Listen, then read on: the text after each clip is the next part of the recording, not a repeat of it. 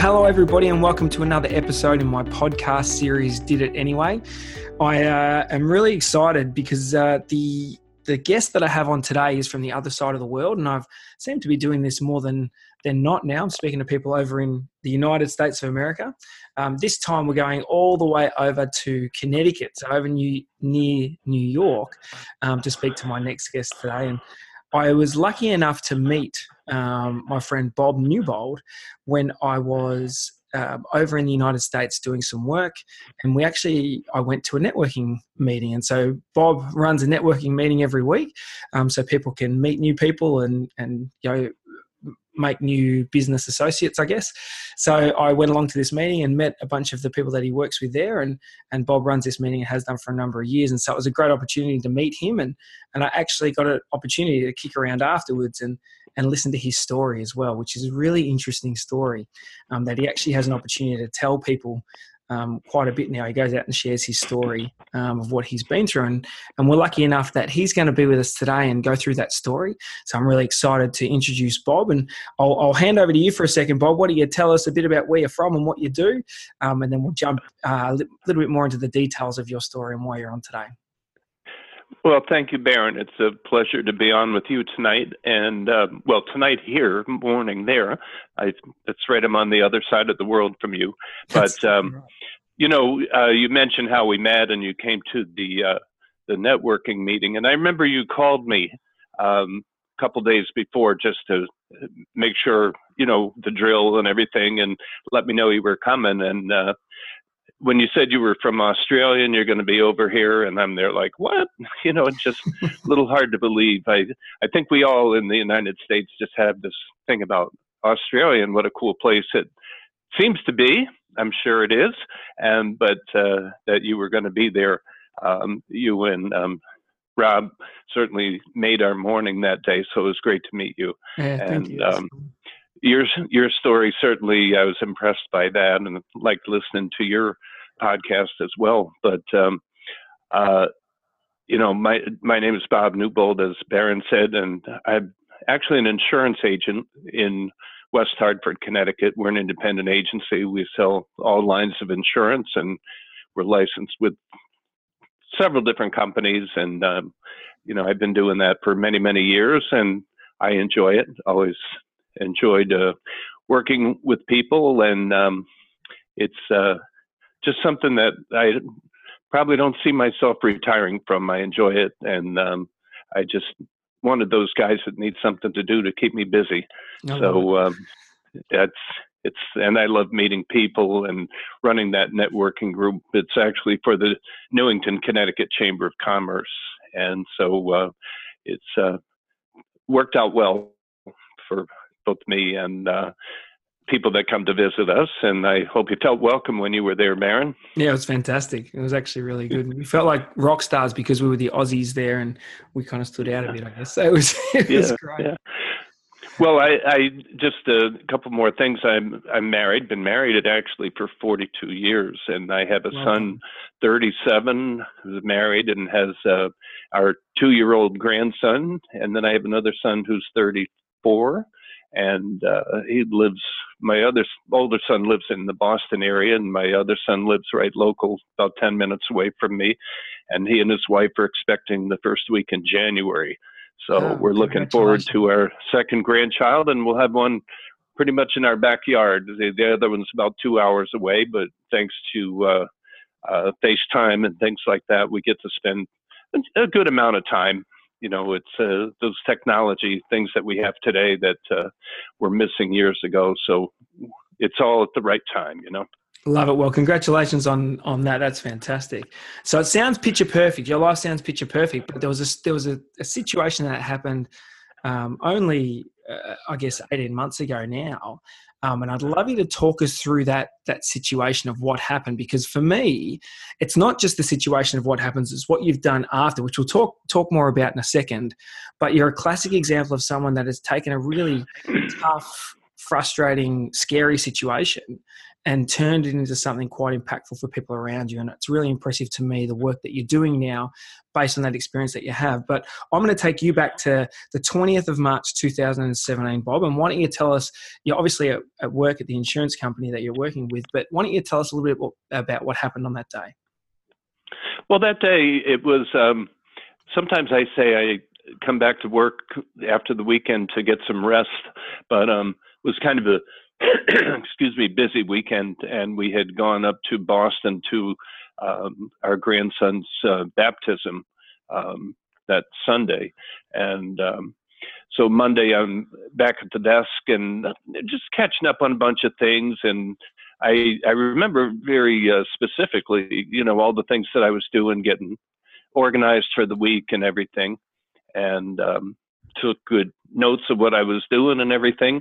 And a lot of times I'll, when lunchtime comes around, I'll go out or whatever. This particular day, though, I happened to bring my lunch and ate lunch at my desk, and everything was fine. I had no indications of anything that was going to happen to me. Never thought anything about it. And I just remember about 1:15 in the afternoon, I got up from my desk and I was going to take some things. We have a shredder on the other side of the office. So I walked, I remember getting about 10 or 15 feet from my desk and realizing that my right arm was just hanging limp. My left arm was out, and, you use your arms when you walk and everything, and my right arm was just drooping. So I just remember thinking, recognize that wasn't right, that shouldn't be doing that. So I remember thinking that I'm going to go back to my desk and, just sit down and take stock of what's going on and try to figure it out. And maybe it's just a temporary thing or whatever. But what it actually was a stroke. I walked back to my desk.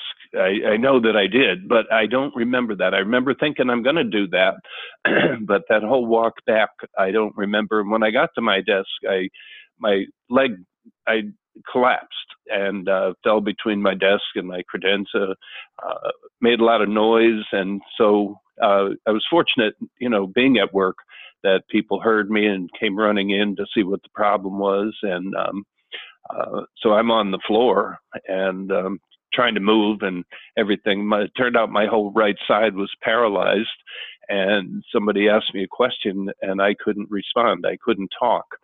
So, I'm fortunate. I work with my wife. She does a lot of backup for us. She takes care of our licensing at the office and serves as a receptionist and all kinds of things that she does for us. And that day she was my little guardian angel. She's kind of very medically aware, from what we lived through with both of our parents, who have since passed, but they had their health issues that most people do at that age. But she initially thought I was having a heart attack, and she noticed I was breathing okay. So then she said, it's got to be a stroke. So what she did was they called 911 immediately, which is the best thing to do. But I remember that, the ambulance company that services the area is like 1.5 miles from my office. The fire department is in the town I work in, is the first responder, and then the police department's not too far away. So they all kind of converged very quickly. And I remember they came in and here I am on the floor, and they had to move my desk to get me out of there. And it just seemed like everything was happening so fast, and they were asking me questions. As I said, I couldn't talk. So I just remember they put me on the gurney, the stretcher, and walked me out of the office. And I remember my wife and a couple of the other ladies in the office were standing by the door, and I asked them to stop. I wanted to tell my wife something, and so they said, well, we got to get going. I said, I implied that it was going to be quick, but I went to say something, and nothing came out, and I don't remember exactly what I was going to say, but I told my wife, it must have been, I love you, thank you, and all that. But they wheeled me down through the office building, down the hallways and out to the ambulance, and put me in there and strapped me all in. And the important thing is the whole time that I was in the ambulance, they're working on me. The paramed, I guess it is, she's putting an IV in me, and we're cruising along to the hospital with the sirens going and everything. Cause my office is actually right off the highway that leads into Hartford to the Hartford Hospital. So that's another important thing, is that Hartford Hospital is it's a comprehensive stroke center for Connecticut. It's one of two. Yale University Hospital is a comprehensive stroke center, and Hartford Hospital is. So I was maybe 3 or 4 miles from that hospital, so I got there very quickly. And that's one of the things with strokes, is you want to everything's time, and they say in the stroke world, time is brain, because every second or minute that you're in stroke mode, your brain is getting killed off. It's killing your brain. So the sooner you can get taken care of, the better. Now, you mentioned, Bob, just before that, a couple of times you were asked a question and you couldn't answer. You obviously couldn't form the words because of what was going on. Were you conscious that you couldn't actually get the words out, and were you scared? And what was going through your head at that point? That was scary. It's like, well, what's happened to me, and what's life going to be like? I mean, you kind of fast forward to, is this going to be me? I mentioned to you that riding in the ambulance, I tell, because I'm doing these presentations now, and one of the things that I tell people is, because of the way, you'll hear how I came out of this so well, but it's kind of like the stroke never happened. But I remember just being in the ambulance, looking up at the ceiling and thinking, I guess I'm left-handed now, and I guess I'm a left-handed emailer because I can't talk, so I'm already planning ahead to what my life is going to be. Funny what I'm on. The scariest, I'll be honest with you, the scariest thing about that is just like the last thing I and most people want to be is a burden to their family. Yeah. And I mean, I've seen how medical issues can cause a lot of families do it, and they love the person and they do what they have to do. But I mean, it's just, I don't like a guy that likes a lot of fuss made over me. So I wouldn't want, it wasn't the right time or place for me to have that happen. So if we get back just to thinking ahead, that feeling will never leave me. The feeling that, this is going to be my new life. As they say, the new normal is going to be, paralyzed on the right side, and can't talk, and how's that going to affect the rest of my life? So it didn't, as didn't end up happening that way, and I can go into that now if you want. Yeah, please jump into that, because as you mentioned that earlier, your recovery was quite amazing, but before you found out about all that, in the hospital, what was the first thing that they said to you when you got there? Well, I'll just say that when I was in the ambulance, they put the IV in me, so I'd be ready when I got there. But they're on the phone, radio, however they communicate. But they're right in touch with the stroke team at the hospital. And when I got there, I like to say in my presentation that I got the easy pass, right into the stroke emergency room, and there had to be 20 people standing around, and I go wheeling past all these people that are in the emergency room. I mean, it was a very busy time there, and so I go wheeling right in, and I just remember that was the only time that I really had any tears. It was like, oh my God, what's happening? What's going to happen? But I got into that room, and they went right to work. They had all my readings, and they knew everything that was going on with me, and they went right to work. And there were doctors, nurses, all kinds of technology people, and radiologists, and you name it. But they all knew their job. And I just remember a few things that they did a scan, and they found the clot in the left side of my brain, which is that affects your right side when the clot's on the left side. So and vice versa. But I just remember them saying something about removing it, and to the layman who's laying there, remove it. First thing I went to was, are they going to do surgery? I mean, are they going to open my skull and take out this clot?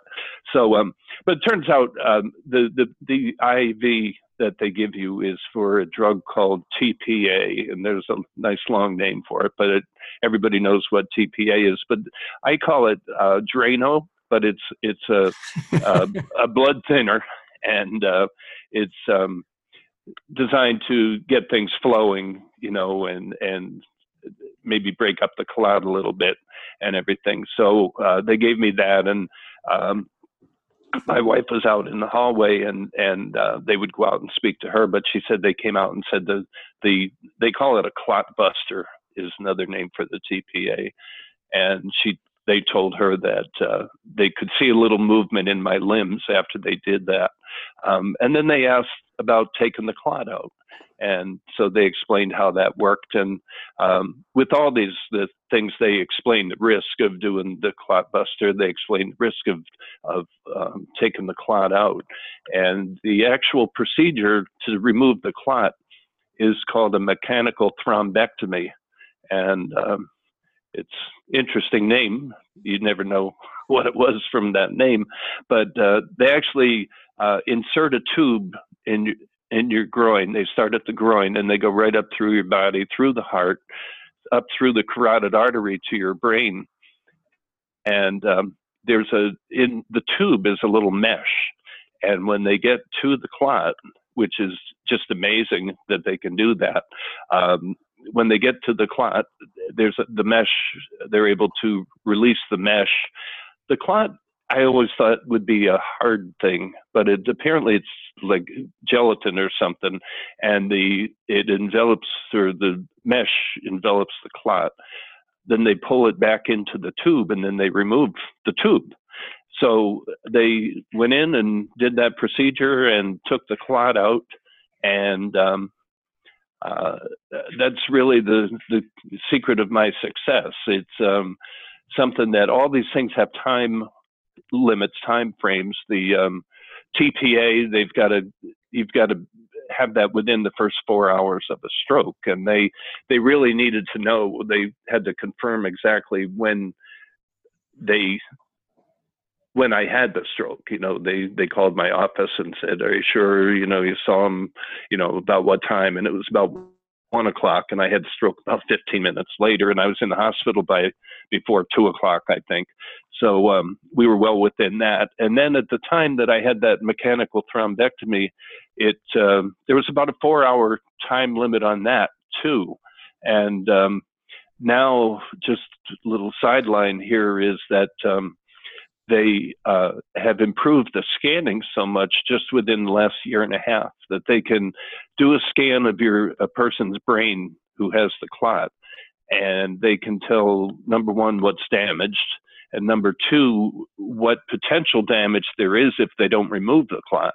And I've heard of cases, I know of an 82-year-old woman who they took the clot out like 24 hours after the stroke, and she recovered. I don't know how much rehab or how much deficit she had or anything, but the fact was that they took the clot out, and she is fine and living a good life.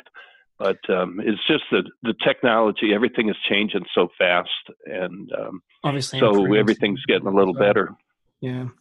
Now all this stuff was happening while you still had no real movement in your right side. Is that right? while this was happening? Yeah, they after the mechanical thrombectomy and everything, I remember they brought me up to my room, and in the meantime, my wife and my two sons and one of my daughters-in-law were there, and they explained how they were going to do this procedure, and why don't you come back about 7:30? And it was like an hour and a half later. So when they came back, when they left, I couldn't talk and I couldn't move my whole right side. Yeah. And they came back to my room at 7:30, and as my wife says, I'm like sitting up in bed, and I waved them in. I said, "Hey, come on in." So I mean, it was just so quick. It was like 6 or 7 hours after the stroke, and I had movement in my right side, and I could talk. I was very hoarse because I had the intubation, and I actually woke up to them removing that, which wasn't a fun time. No. But I'd say it was worth it, for all that. But, so that's amazing. So, in that short amount of time, you went from being totally paralyzed down one side, not being able to speak, to all of a sudden almost back to your normal self, just not feeling overly well. Yeah.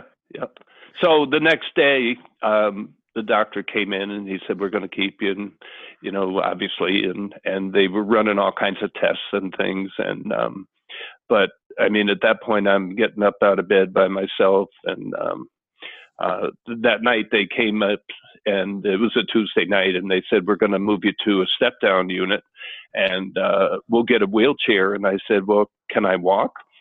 And they said, "Sure." So I walked over to the step-down unit, and it's just funny. Like, I was known as "You're the guy that had the stroke." So I mean, but it's just when your doctor calls you the miracle man, it's a little humbling, and it just made me feel like there was a reason for all this, and it's just kind of ironic, I say funny. It's funny looking back, but I mean it's just amazing. And I always say, why me? And so I think you and I talked about probably the why me is I say in the ambulance, God's looking down on me, and she says, "We can't do this to his wife. He'll be miserable if he's unable to move or anything. So we'll let him go. He's got a big mouth and he knows a lot of people, so we'll make him the strokesman." I love that. So I call myself the strokesman now, the spokesman for stroke awareness. The strokesman. So. And that's something this is the part of the story that I think is just brilliant, because you have this experience and it's a miracle, right? Dead set. That's amazing. I mean, to be able to, in 6 hours, you lose all the effects of having that stroke. I mean, obviously the medical team's done an amazing job, but the timing was right. But now you go and tell this story to help other people and help them to see to notice the signs and to act quickly, and you teach them to act quickly. And you told me, I think you've done 33 talks or something now, and you go by your talks called A Stroke of Luck, and you go out and you speak to a variety of different groups. Why do you do that? Well, it's kind of started with the fact that right after I had the stroke, I was getting phone calls and cards and emails and everything. And the common theme was that people said, "I learned so much about strokes from what happened to you." And, so I'm thinking, well, people are, happy to hear about this stuff and learn more about it. So I talked to the hospital, my nurse navigator, and I asked about outreach, what kind of outreach programs they had. And she said, "Well, that's another thing." She said, "We just got emails stating that we should be doing more of that stuff." So I said, "Well, here I am. I'm going to do anything I can to help you." So another timing thing was the stroke was in March, towards the end of March, and May is actually Stroke Awareness Month. So the hospital has a big stroke conference the first week in May, the first Saturday in May, and they asked me to give a presentation there. So that was actually my first real presentation that I did was to them. Although here's an interesting story. I gave my little dress rehearsal to my 7 a.m. network group, the one that you attended, and I said, well, I got to do this Saturday, so I'm going to just go through it and polish it up a little bit. So I did my talk and gave them information about strokes, and lo and behold, one of the guys in the group manages a firm of about 45 people, and that's Friday, one of his guys had a medical issue, and it was very similar to a stroke, but Jim ran out to his car and got the materials I gave him, and it went through the technique for recognizing a stroke, which I'll tell you about in a minute. But so it turned out to be a diabetic issue. The guy, they had changed his medicine or something, but he was showing signs of like paralysis and things like that. So, yeah. But when the EMTs, the medical people came, he said, well, we went through the stroke protocol. So they said that was good. But I mean, here's 2 days after I do my first little talk on it. So, you talk to so many people and you wonder, maybe some good things will happen out of all this. They always say if you can save one life, it's worth it. But, I love that. And I think it goes to something that I speak about pretty frequently when I do my keynotes. And that is I talk about a diamond in the rough. And what I mean by that is sometimes we're dealt a bad hand or something crap happens in our life. Having a stroke is a pretty scary, horrible thing. I don't think anyone look at it and that's a great thing. But what you've been able to do is find the good part of it. Where you've gone, I love what you said. You said, I've got a big mouth and I know a lot of people. And so I can have an impact, and you're able to go and have an impact and find something good about the situation. Now, it wasn't a nice experience, but it's probably been a good thing in the sense that it's happened to you because you do have a big mouth and you know lots of people, and you have the courage to tell that story. All of a sudden, it goes from being a horrible experience to something that is not only inspiring to other people, but educational to other people. And I love that. That's the way that, and why I wanted you to get on this podcast is that is the way I think we should attack most challenges in life. Because sometimes we have these challenges in life that are they're really horrible. And at the time we just focus on how horrible they are and how uncomfortable they are. But you show us with what you're doing now that it's not even about the experience. It's about what you go on and do afterwards and the attitude that you take on going after that. And so I think that's really brilliant, the way that you... Well, I talk about stroke survivors in my presentation, and I mean, technically I am a stroke survivor. I had one, a real one. People say, well, was it a mild stroke? No, it wasn't mild. It was a full-blown stroke. Yeah. But it's just a technology that, I was in the right place at the right time, and it was a stroke of luck, as I say. But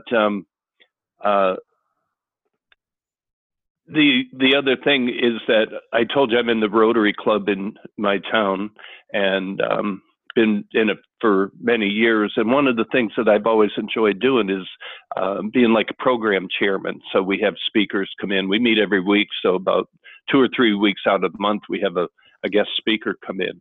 And I love when people come in with their mission, with their just their passion for what they're talking about. And it could be somebody who's survived cancer, or God forbid their child has some horrible disease or something, and they've taken up the cause. And there's so many things out there. I know people that have started, building sustainable wells for Guatemalan families up in the highlands in Guatemala, and other people that started an orphanage in Africa and because of AIDS, and another one started a school in India. And so, excuse me, people are doing stuff all around the world, and they're out talking about it and everything. So I said, well, maybe this is my new mission. It's need a little change in my life. So this has become it. So I've really enjoyed it, and I get good feedback from it. So I really I was going to say, is that I'm sorry. that experience has that made you think differently about? Obviously, you're doing this thing and you're doing these speeches now, but has it made you think a little more differently about each day that you're given? Yeah, I mean, it's like when I would do something, just silly little things, but my neighbor across the street, she um, needed help putting a propane tank in her gas grill. You know, she wasn't able to do it. So she's very friendly with my wife. So, uh, Bob, can you do that? So I did that. You know, this was like a month or two after the stroke.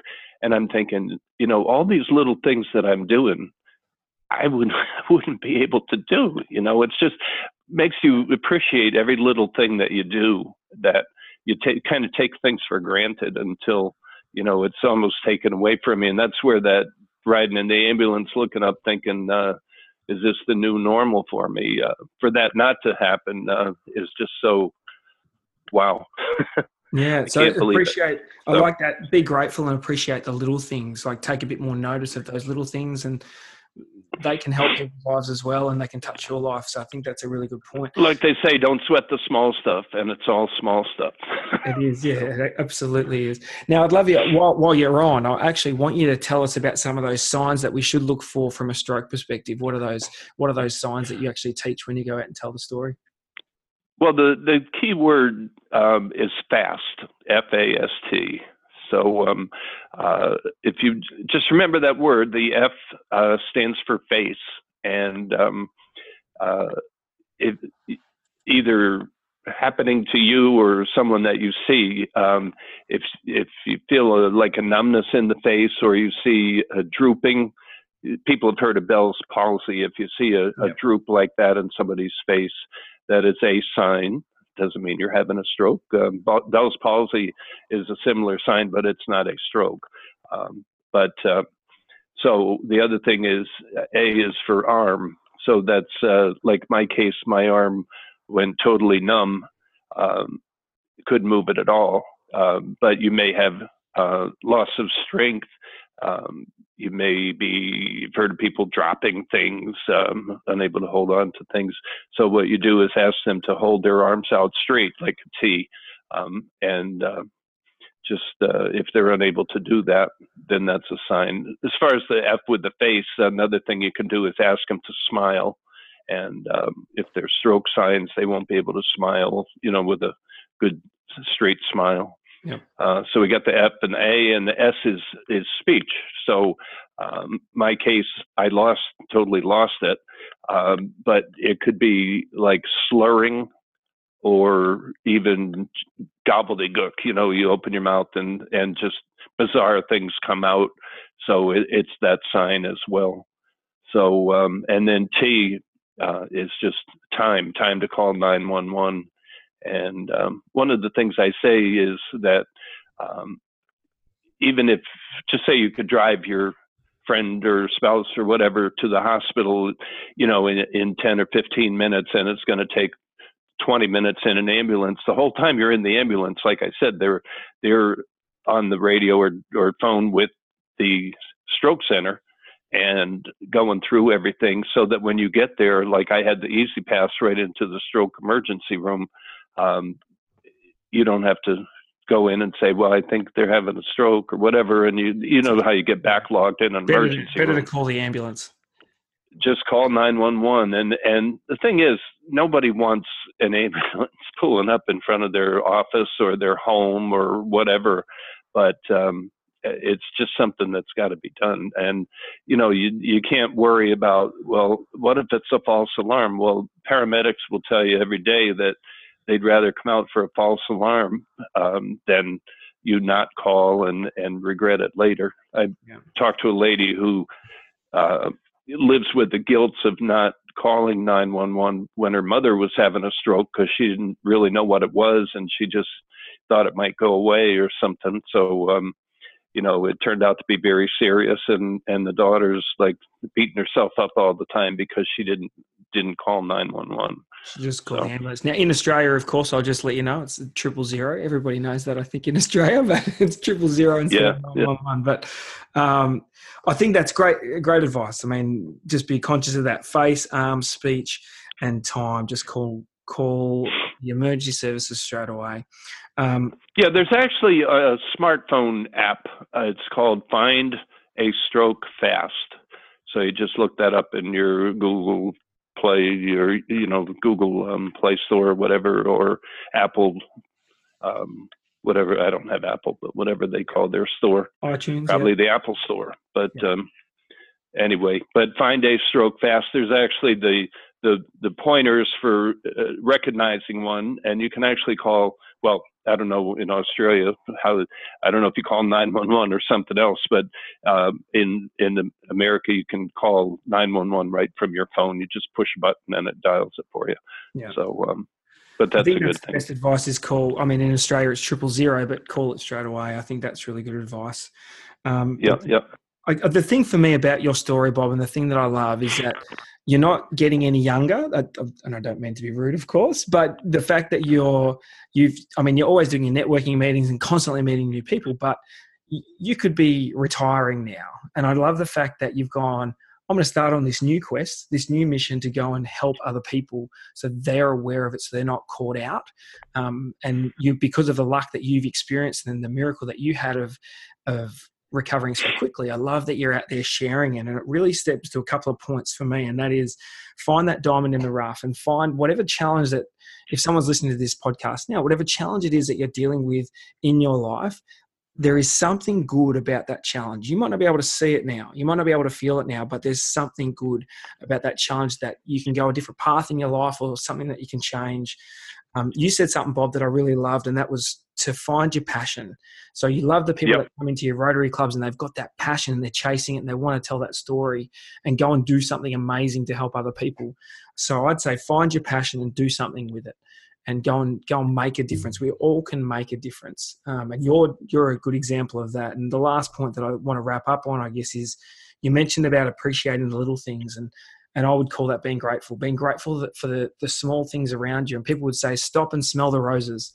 And I think that's a really good example of that, where you just be conscious of the fact that every day is a gift and appreciate those little things as you go along. Is that a fair summary, I guess, of what you're doing, Bob?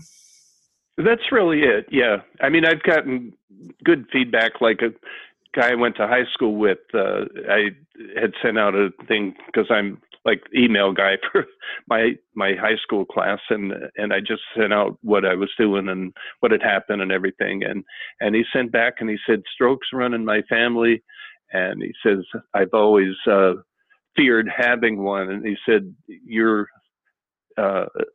experience with one has given me hope that if, God forbid you have one, but it's not the end of the world. There's with the technology and everything, it's a much brighter ending if everything goes well. So if you follow the steps as best you can, if you're in that situation, you can follow those steps and get help quickly. Obviously, that makes the big difference, doesn't it? Right. Yeah. Well, Bob, I've really appreciated having you on, and I love the work that you're doing, and I love that it's you following your passion and going to do something about it. And I love that. I think that's a great example for everybody else that's listening. And as I always say to people that are listening to this podcast, see what you can take out of what Bob has had to say today, and be something that you can apply to your life, even if it's just one little thing. And I also like to do a bit of a call out, like Bob, if there's anyone else that that maybe it's just you yourself, but maybe there's someone that that has gone through a pretty challenging time but has not let it defeat them. They've acted in spite of the challenges that they have been dealt and not let that challenge define them, just like Bob has explained to us today. Please get in contact with me. I'd love to interview either you or them, if they're friends of yours, and I'd love to have them tell their story, because when we all share our stories, there's a great strength that comes when we understand challenges that other people are going through, because sometimes in life we think that everybody else has it better than what we do, but we never actually know what's going on in a person's life. And I would never have known that Bob has had a stroke when I met him. Never would have known. And he doesn't look like it, that's for sure, and doesn't speak like it. And it's great to hear your story and be able to share that, Bob. So thanks so much for coming on today. I really appreciate you taking the time to share your story with everyone that's listening. Well, thank you very much, Baron. It's been a pleasure talking to you, and good luck with your future podcasts. No worries. Thanks very much, mate. I'll talk to you soon. Okay, thanks. Bye-bye.